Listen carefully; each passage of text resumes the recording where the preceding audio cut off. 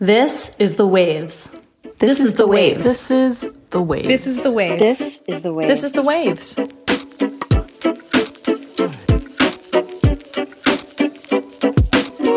Hello and welcome to The Waves, Slate's podcast about gender, feminism, and whose job it is to yell objection in a courtroom. Every episode, you get a pair of people talking about the thing we can't get off our minds. And today, you've got me, Christina Cauterucci. I'm a senior writer at Slate and host of the Slate podcast Outward. And me, Seth Stevenson. I'm another Slate senior writer, and I frequently cover courtroom trials. Seth, I've been reading your coverage of a big trial that's been going on for the past 2 weeks. Sarah Palin and the New York Times have been battling in court over one big question. Did the Times libel Palin in a 2017 editorial? That piece, in a kind of throwaway line, accused Palin of inciting Jared Lee Loughner to perpetrate the mass shooting that killed 6 people and injured Gabby Giffords in Arizona in 2011. So, Seth, I wanted to talk to you, obviously, because you've been in the courtroom covering the trial for Slate. And I've been thinking a lot about Sarah Palin in general lately, how she's not really the main character in the news too often anymore, but I'll say the residue of her 2008 vice presidential candidacy is everywhere in politics. You know, it was a real turning point in the Republican Party. And watching Palin face off against the Times through your coverage has been a really good occasion for me to kind of take stock of what she represents, but also who she is as a person and what's sort of at the root of her appeal and her longevity in politics. But what made you want to be Slate's eyes and ears at the trial?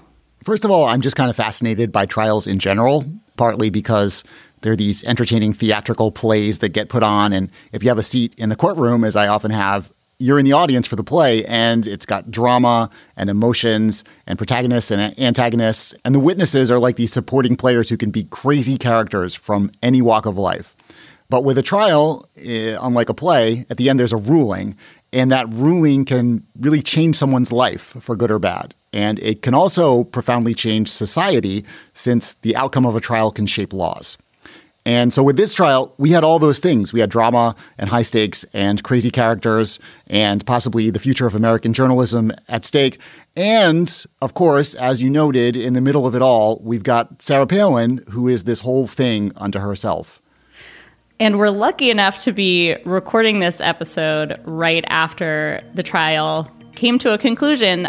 I'm excited to talk to you about that, and we'll get into the part, if you want to call it that Palin played in this theater of the courtroom after the break. Waves listeners, if you're loving the show and want to hear more, subscribe to our feed. New episodes come out every Thursday morning. And while you're on our feed, you can check out our other episodes, like last week's about the Olympics, which was fantastic.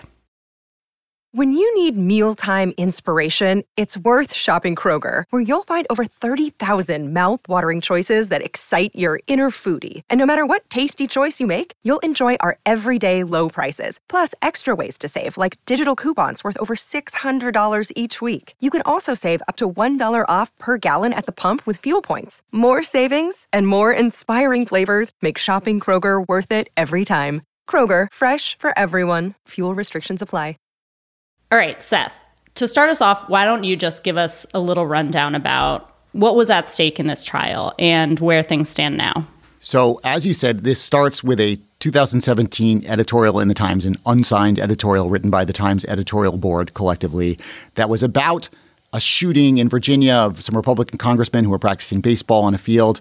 Representative Steve Scalise was badly wounded in that shooting. And the day of the shooting, the Times editorial board decided they should write an opinion piece about it. And they wrote that piece. And in the course of that piece, they suggested that Sarah Palin had incited the murders that took place in the incident a few years before, when Representative Gabby Giffords had been shot in 2011 in Arizona. These sentences the Times wrote, Palin, within 2 weeks, sued the Times over defamation for what it had written. The Times had made a mistake. Pretty much no one seems to deny that. And Palin's claim got initially rejected pretty quickly. Like a month later, a judge threw it out, saying she just didn't have evidence enough to prove that the Times had libeled her. But that was appealed. Another court overruled that judge, and this went to trial, which is a very rare thing to happen in a libel case. And so a couple of weeks ago, we went to trial in the Southern District of New York, and Sarah Palin faced off against the New York Times. And Palin needed to prove a few things, but the thing that was going to be, from the outset, obviously the most difficult thing for her to prove was going to be actual malice. This is the thing that arises out of the 1964 Supreme Court ruling in New York Times versus Sullivan, which says if you're a public figure, if you're an elected official or a celebrity, you can't just prove that a newspaper said something that was false about you, or even that the false thing they said about you harmed you or caused you mental anguish. You need to prove that the journalistic outlet printed this false thing even though it knew it was false, or that it recklessly disregarded the high probability that was false, that it intended to defame you, and that it took conscious and deliberate steps to do that. So as we're recording this, just a couple of hours ago, the jury came back with its verdict, and it found that the Times was not libel, that it had not libeled Sarah Palin. In fact, that was a bit of a moot point because the day before, the judge had said that if the jury had decided that the Times had libeled Sarah Palin, he would throw out their verdict because he felt she just did not prove it. That no reasonable juror could possibly conclude that there was defamation here. So Sarah Palin, out of luck for now. This case will almost certainly be appealed. And there's a lot of people eyeing that New York Times versus Sullivan ruling and wondering where the line should be drawn in cases of defamation against a public figure. So this story is not over. I'm sure I'm not the only one who didn't fully realize that a judge could sort of preemptively throw out a jury's verdict. Do you happen to know how common that is? I think it's not totally uncommon. If a judge finds that the standard of evidence was simply not met, and as I said, if a reasonable juror could not possibly conclude the standard of evidence was met, the judge can decide to throw out the case. I think what was weird in this instance is that he did it while the jury was in the middle of deliberating. He said no reasonable jury could conclude that, but the jury was still deliberating. So what if they did conclude that? I mean, he's just sort of, it was a little bit weird. Also, there was some concern that they might see a push alert because a lot of outlets immediately reported on the fact that the judge had thrown out the case. And, what if one of the jurors got a push alert that evening because they went home that night without having reached a verdict, came back the next morning. So what if they got a push alert that said, Palin loses? They would say, wait a second, I thought we were deciding that. It's been taken out of our hands. The timing was a little weird. I kind of harbor some suspicions that the judge was showboating a little bit, that he wanted to make sure everyone knew that he was calling the shots here and sure the jury can have their say, but he wanted sort of the big news splash. I can't say that's what happened for sure, but I wonder. I mean, you talked about your love of trials as a form of theater. And to me, that seems just incredibly theatrical, the way that all played out in such an unexpected manner. But I want to talk about Sarah Palin and the character that she was playing. Anybody who is bringing a case to court has to be playing some kind of part, especially when you're trying to endear yourself to the jury. Start with, what Sarah Palin wore. How did she present herself in court? She wore, I guess, Sarah Palin-y stuff. She wore very high-heeled boots. She often wore flared slacks. There were a few different leather jackets. The one she wore the day the judge threw out her case was a black leather jacket with this crazy sequined design emblazoned on the back like some kind of winged creature. It was something. The days that she testified, when she actually took the witness stand over the course of 2 days, I would say those outfits were maybe her most conservative. She wore a fuchsia-colored double-breasted blazer on the first day, and she wore a cream-colored boucle blazer on the second day. Those were more like what you'd expect a politician to wear. The other days, she was bringing some heat. This is slightly off topic, but I recently saw a chart of some survey that was done to see what words people knew, and then to see which words were most common that women knew that men didn't, and which words were most common that men knew that women didn't. Because this is a gender podcast, I wanted to bring this up. Boucle was among the words that women knew that men didn't. And so I'm really extra impressed that you knew the word boucle. # not all men, Christina. I really like learning fashion terms, not just because it's interesting to me and just because I like words in general and I love learning new words, but because I'm often writing like features or these little dispatches from an event. And it's just like a really easy way to get color is to talk about what people are wearing if you can sort of make a good excuse for doing that. And then when you do that, it's fun to have really precise terms. It kind of spices up the language. So I like to do that. You certainly weren't the only reporter to comment on what she was wearing. And I know we've talked on this podcast before about whether or not that's sort of a legitimate vein of criticism and analysis when we're talking about female politicians. I definitely think it is, especially because she's clearly trying to portray herself in a certain kind of way. And even when she was first stepping out onto the national political scene, I think her particular kind of femininity was a major part of her appeal. And it continues to be a way that she stands out because even, on the right, you have that sort of classic, like Fox News, blonde, like tight sheath dress kind of look. And then you have what you're talking about, which is sort of the more toned down, small c conservative look of politicians. And Sarah Palin occupies a ground pretty much unto herself among big-time politicians. I mean, just to see somebody wear a sequined leather jacket in a courtroom is pretty unique. What do you think about, the question of should we be analyzing people's clothes? Well, I'd hate to be told that I can never write about anyone's clothes again. First of all, because it's kind of fun and it adds color to writing, but also because I think when you look at someone, and particularly a public figure, someone, who's worth writing about, that's part of their vibe. That's part of what you're going to take away when you look at them. And this isn't something, they were born with. This is a personal choice they're making. So for what it's worth, they've made a decision to don those garments. Now, I recognize that the garments that female politicians are allowed to don or are encouraged to don or, society accepts them donning are different than those of men. And so I think it's good to be aware of that. But especially when she's on the witness stand. And one thing that a jury is tasked with doing is assessing a witness and looking at them and trying to figure out who they are and what makes them tick and whether they should be believed and what kind of person this is. The things that a witness decides to wear when they know they're going to be up on the stand, they know that everyone's going to be looking at them and literally judging them and trying to assess their credibility and such. I think it's worth noting that stuff. So I would hate to be told that I can't write about that. How else did she try to portray herself to the jury? What other kinds of personal touches or mannerisms did she employ? Well, when you're a witness, your lawyers are kind of guiding you through. And her lawyers made sure to ask her about being a mom and about being a grandmother and how she had 5 kids and 8 grandkids. They asked her about how small her town of Wasilla, Alaska is, and she was happy to tell them about it. And she said, "Oh, you're missing out," to the jurors when her lawyer suggested that maybe none of the jurors had ever visited Wasilla.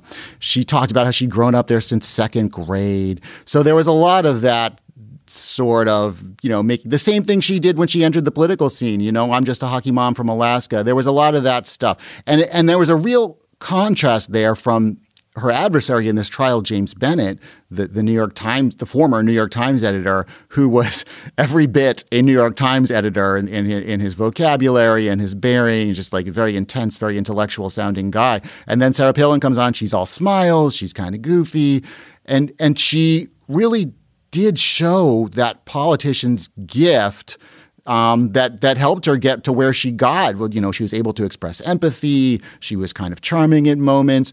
And, I'm not going to say she's a genius, but like you could see a sort of horse sense there where like she knew what she knew and she wasn't afraid to say it. And you could see how that could appeal to some people under certain circumstances. Maybe not to me under those circumstances, under any circumstances, but you could sort of see what her appeal was. And I think she was trying to use that when she was on the stand. Yeah. I mean, did James Bennett's lawyer ask him about his family life in his hometown? Well, he asked him, are you married? Do you have kids? And James Bennett was like, yes, I'm married. We have 2 sons. Right. And okay, great. it just didn't really humanize him, Yeah, like, all right, great. sound like Whereas it. Sarah Palin was like, I've got 5 kids. Trig is doing this. One of them has special needs. This one's in the military. I've got 8 grandkids. It's a handful, all this stuff. So James Bennett's lawyers did make a brief foray into the idea of humanizing him, but I don't think it got all that far. That's not his strong suit. It occurs to me as Sarah Palin was trying to, make the jury feel for her and to prove, that because one of the standards that she has to meet is that she suffered harm from the defamatory statement. I feel like it must have been hard for her to strike a balance between proving that she suffered harm or mental anguish damages and sort of looking like a snowflake whining about nothing, which would potentially undermine her personal brand as this, tough Alaskan frontier hockey mom. Her lawyers asked her, is it easy for you to complain? And she said, no, it's not. I hate complaining. They sort of brought out this idea that she hates whiners, right? And they talked about how I think a T-shirt or a bumper sticker she has that says, "Suck it up, Buttercup." That's like one of her key phrases. And they asked her about that because I think they wanted to bring that up because I think they recognized something that I noticed, certainly when she was on the stand. She had trouble conveying the idea that she actually had suffered mental anguish from these 2 sentences that were in the New York Times. I mean, maybe she really did. Certainly the accusation was a grave, horrible accusation. I don't want to say it wasn't. But she had trouble conveying the idea that it really did hurt her, in her heart. She testified that she didn't really lose any sleep over it. She never had to take any medication to help her sleep or to help with anxiety. She never consulted a therapist or a pastor. She said she went running and did hot yoga to relieve the stress, but, okay. Yeah, name someone who doesn't. Right. And just in her tone, in her manner, she just didn't get across the idea that she was truly wounded by what the New York Times had said. And I think that was a real problem for her with the jury. You also wrote on her first day on the stand, in the 15 minutes that she was up there, she smiled more than Bennett did in his 5 hours. I mean, do you think there was any strategic benefit to that, or was that just Sarah Palin enjoying the spotlight and James Bennett being concerned? I think that's just who they are. I think she's a smiley person, and that's part of her charm with people, and that's what she was as a politician. And and she's got a nice smile, and she uses it. And I don't think it was even necessarily calculating, although I do think she was kind of looking at the jury and hoping to connect with them. Likewise, I think James Bennett is just not a smiley guy. I think he's a very smart guy, a very ambitious guy, a very serious guy. I don't think he's a smiley guy, and maybe he is at home, but he didn't strike me as a real fun guy when he was on the stand. I think that's just kind of who they are, and I think that came across. That's kind of one of the fun things about trials. When you see a witness up on the stand, you do get a sense of them. I mean, sometimes they're only up there for 15 minutes. Sometimes they're up there for 3 days. Sometimes they're just like the pilot who flew the plane who saw one thing. Sometimes they're the person who was at the heart of the story. But however long they're up there, you get to see a slice of their life and you get to see a little portrait of them. And the jury is tasked with deciding, is this a credible person? Do I believe what they say? Should I give weight to what this person is saying? So so they were doing that with Sarah Palin and with James Bennett. And I'm sure Sarah Palin and James Bennett were aware of that to some degree. So I'm sure they tried to shape themselves a little bit. I'm not sure how much the outward image they gave off corresponded to what they were attempting to give off. The James Bennett role in this whole thing, or what he should be trying to express to the jury, is that he is remorseful, right? Because, he did correct the error the next day, or he recognized that he was wrong. He said he lost sleep.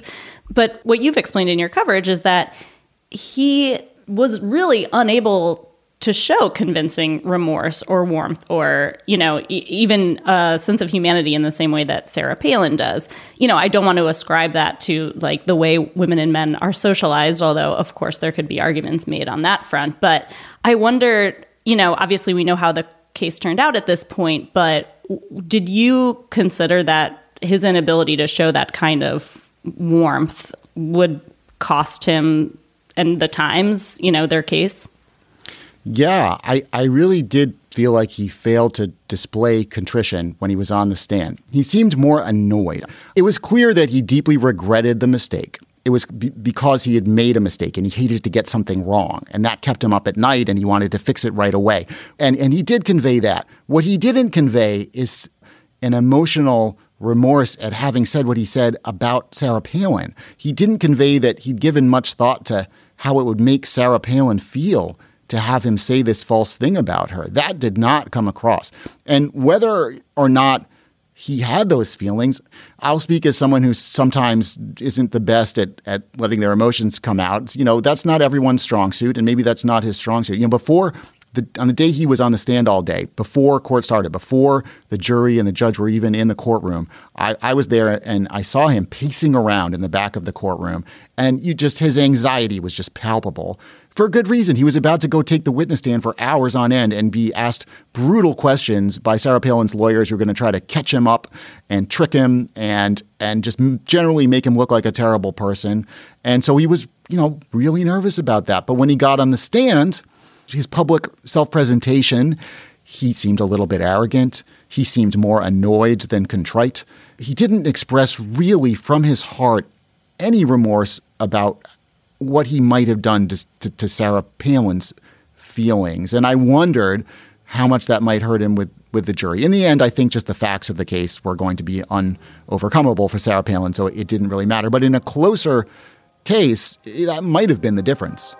We're going to take a quick break here, but if you want to hear Seth and me talk about another topic, check out our Slate Plus segment, Is This Feminist?, where today we're going to debate whether the growing population of women paying alimony is a feminist development. And please consider supporting the show by joining Slate Plus. Members get benefits like 0 ads on any Slate podcast and bonus content from shows like this one.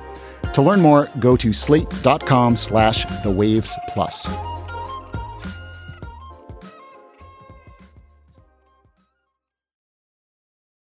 Wyndham Hotels and Resorts makes travel possible for all.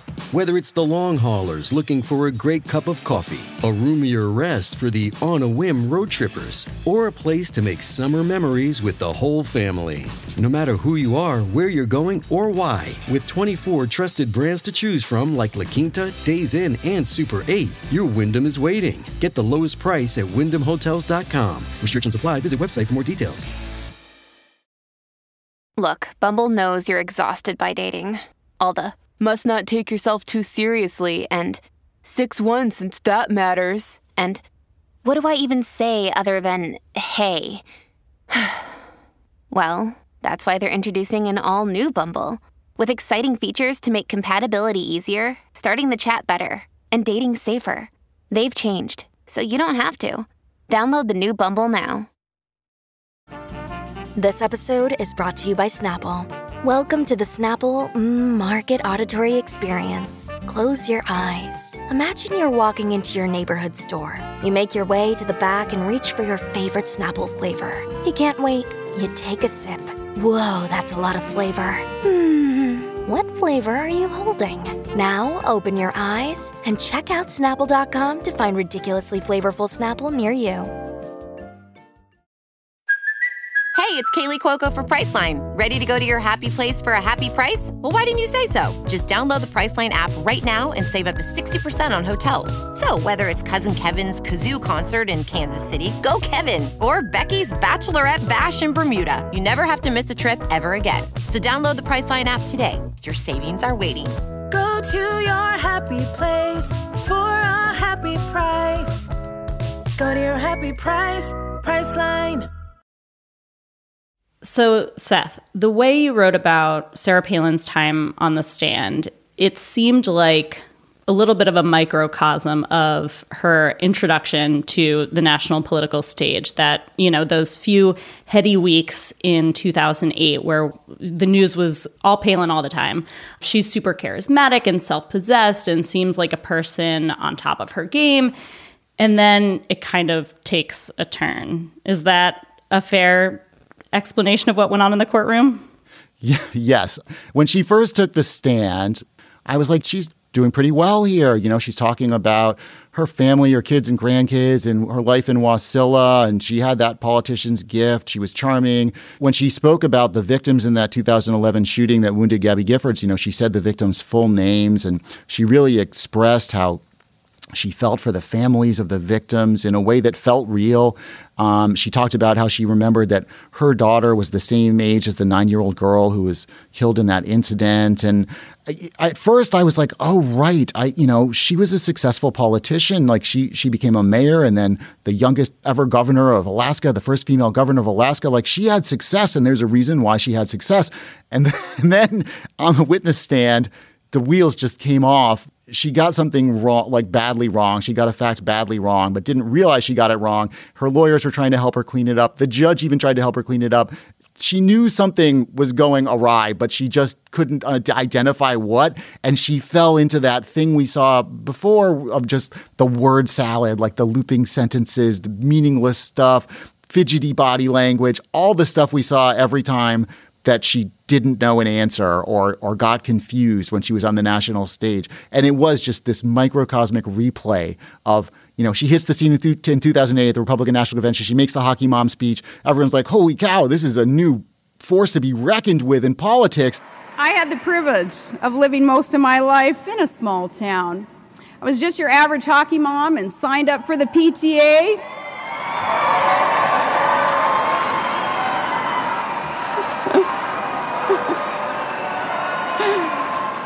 I love those hockey moms. They say the difference between a hockey mom and a pit bull, lipstick. And like really quickly, just the ants arrive at the picnic, and that's what happened on the stand in the trial too. Yeah, I mean, even now I'm having deja vu from feeling like, should I be laughing at this objectively funny thing that's going on, in politics? Or should I just be worried because this is somebody who clearly a lot of powerful people in the Republican Party are taking very seriously? And in this case, it's the same thing because it could have turned out and may very well still turn out that it erodes protections for journalism. But here we are, able to kind of laugh at what happened in the courtroom. Right. I mean, she people have said she was really a proto-Trump in a lot of ways. And one of the ways is that, she seems, ridiculous. Like, she's this caricature. She's this figure of ridicule. And yet, she's also incredibly dangerous if she gets power. And, I want to be clear. Sarah Palin has, said some vile things, done some vile things, campaigned for Judge Roy Moore in his Alabama Senate campaign. He was, the most despicable person to run for Senate that she's bad news, right? But then, she's smiling. You see her in the hallway outside the courtroom and she's really nice to everybody. and she's kind of ridiculous too. So it's hard to take her too seriously. Yeah. I mean, that's the dichotomy. Yeah. Tell me what happened with this objection situation. All right. So one of the things that the New York Times wanted to show was that Sarah Palin had not actually been damaged by those false sentences the New York Times published, that her reputation had not truly been harmed. And the way they wanted to show this was that she continued to get work afterwards. She was able to continue to campaign for other candidates, and she did an appearance on a few TV shows, including this primetime show, The Masked Singer, where she rapped Baby Got Back. I like big butts and I cannot lie. You are the mothers can't deny. When a girl walks in with an itty bitty waist and a round thing in your face, you guess. Gotta pull up tough because you notice that butt is stuck deep in the jeans he's wearing. So her lawyers in the run-up to the trial had made a motion to bar showing any video of her appearing in The Masked Singer. I think for obvious reasons, it wouldn't have been good for her. And she, I think, thought maybe got confused or hoped that there would be no mention of this appearance on The Masked Singer, because it doesn't look great for her that the Times theoretically has damaged her reputation beyond repair, and now she's showing up on primetime television, right? So when the New York Times lawyers asked her initially, were you on this show, The Masked Singer? She just, I think, kind of reflexively went, objection.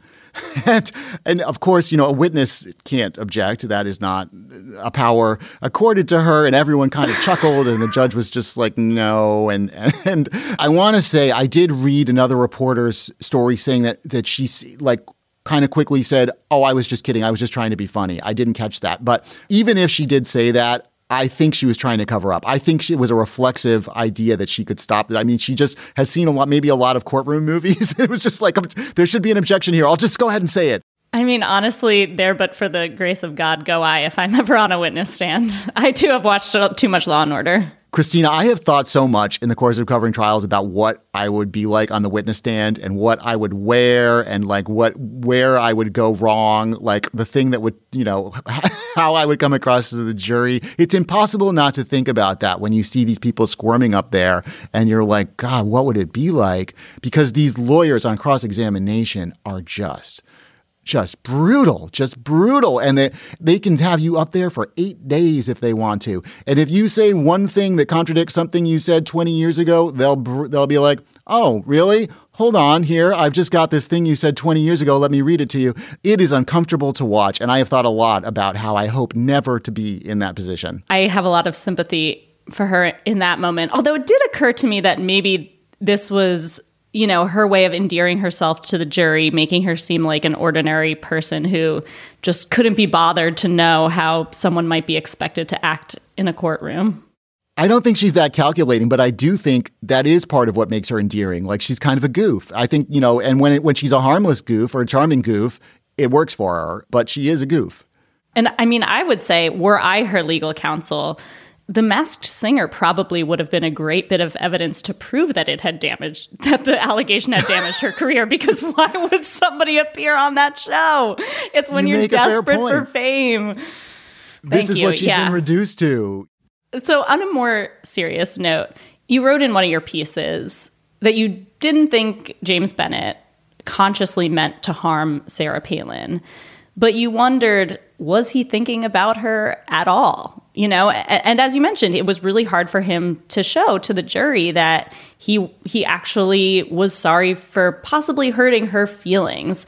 And you make a distinction between Sarah Palin, the symbol, and Sarah Palin, the person. How did you grapple with those two sort of different entities in your mind while you were covering the trial? Yeah, so Sarah Palin's lawyer spent a lot of time trying to demonstrate that there was bias at the New York Times. Newsflash, the New York Times is a left-leaning paper. I don't think it's going to shock anyone to learn that the editorial board of the New York Times, which is tasked with channeling the institutional voice of the New York Times, is a left-leaning group of people. And that was evident in the subpoenaed emails, that showed up in the trial. And what Palin's lawyers tried to argue was that this bias caused them to want to defame Sarah Palin, to want to harm her, to consciously, deliberately avoid the truth and say terrible things about her. Now, there's no way that the Times was intending to say something false. It was obvious that as soon as they realized they had said something false, they corrected it. But where I do think that bias maybe came into play is, I think these people have no fondness for Sarah Palin, right? I don't think it would be surprising if we learned that they had no fondness for Sarah Palin. And I think because of that, they might have been a little less careful in thinking about whether they were correct when they made a really grave accusation about her. If they'd been making that accusation about someone they were really fond of, I think they might have thought twice before they made it and maybe made really sure that they were right on the facts before they said it. I think that's possible. I'm not saying that happened, but I think that is possible. And I wondered, when James Bennett was writing that really horrible thing about Sarah Palin that wasn't true, did he think about Sarah Palin? Did he think, let me think here. I'm saying that Sarah Palin did something really horrible. Did she really do that? Would she really do that? I don't think Sarah Palin, the person, entered his mind, if I had to guess. I think she was just Sarah Palin, the caricature. Sarah Palin, that ridiculous figure of fun who was on the national stage, who said absurd things. I don't think he was thinking about her as a person. And of course, when you're writing on deadline and you're publishing a ton of editorials a day and you're writing about national figures who are caricatures to some extent, it's hard to think about them as people all the time. But this was a good reminder for me, at least, when I write about someone, even if it's someone I'm not particularly fond of, to remember that they are a person. And Sarah Palin is a person. And whether or not she conveyed a lot of mental anguish over this, it is not fair that, they accused her of inciting murder when she didn't incite murder. That's not something anyone should have to endure. So let's all be careful not to make big mistakes when we accuse people of terrible things. I think that's a decent lesson to take away here.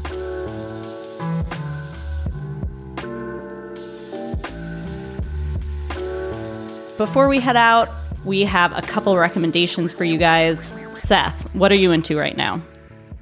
So I can't really call this a recommendation, but I am hate watching a show right now and I'm enjoying hate watching it. So I guess that's a recommendation if you're looking for something to hate watch. The show is The Morning Show. I'm watching season 2 of it. It's that Apple Plus show with Reese Witherspoon and Jennifer Aniston and Steve Carell and all these famous people. And it's just not a good show. I mean, it's really not a good show. I only watched season 1 of that. I haven't dipped my toe into season 2.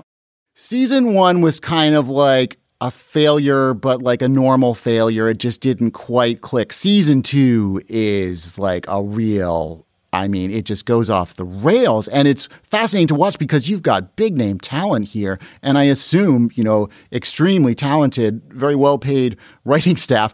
And it just can't even get like the basics of television right. Like everything is implausible. Like the simple plot mechanics, they can't seem to manage. Like you just getting a character from point A to point B, they somehow have to introduce some crazy thing that makes no sense. At no point do I understand why a character feels toward another character the way they do. Like they suddenly get really angry and I'm like, wait, why are they angry at them? And I'll ask my wife, like, am I forgetting something? And my wife will be like, no, I don't know why they feel that way either. It's just, anyway, I'm enjoying watching this incredible flame out that you can just see the dollars burning to absolutely no avail in terms of making good television. So that is my recommendation. Wow. I hope nobody ever recommends anything I've done in the manner that you just recommended that show. I'm going to recommend studio portraits of pets. So I don't have a pet, but my great Aunt Louise did. She passed away last year. And one of the things that I inherited of hers is a portrait, actually 2 portraits, 2 gorgeous 8x10 sepia-toned portraits of her Chihuahua, Chico. Rest his soul, he died decades ago. These portraits, and I'm not sure if it's just because they were made on actual film, but there's something so serious about them. The Chihuahua is sitting on a table with a beautiful cloth on it. They've posed him beautifully. He looks so elegant. And to me, that's like the exact right amount of irony you want in home decor. Like, it's not cheesy. They are very beautiful portraits, but it's also of a Chihuahua. So I'm going to recommend, I was going to say getting a studio portrait of your pet, but I actually think it's better if it's not your pet because you probably have a lot of photos of your own pet. But when you have a mystery animal posed very seriously in a studio in your home, it's gives your home an air of mystery, I think. And thank you to Aunt Louise for documenting that moment in Chico's life. I love that, and I love that it brings you joy. Rest in power, Chico. You should definitely read Seth's coverage of the Sarah Palin New York Times trial. You can find it on slate.com, and we'll put it on the show page. All right, that's our show this week. The Waves is produced by Shayna Roth. Shannon Paulus is our editorial director, with June Thomas providing oversight and moral support. If you like the show, be sure to subscribe, rate, and review wherever you get your podcasts. And please consider supporting us by joining Slate Plus. Members get benefits like 0 ads on any Slate podcast and bonus content of shows like this one. To learn more, go to slate.com/thewavesplus. We'd also love to hear from you. Email us at thewaves@slate.com. The Waves will be back next week. Different hosts, different topic, same time and place.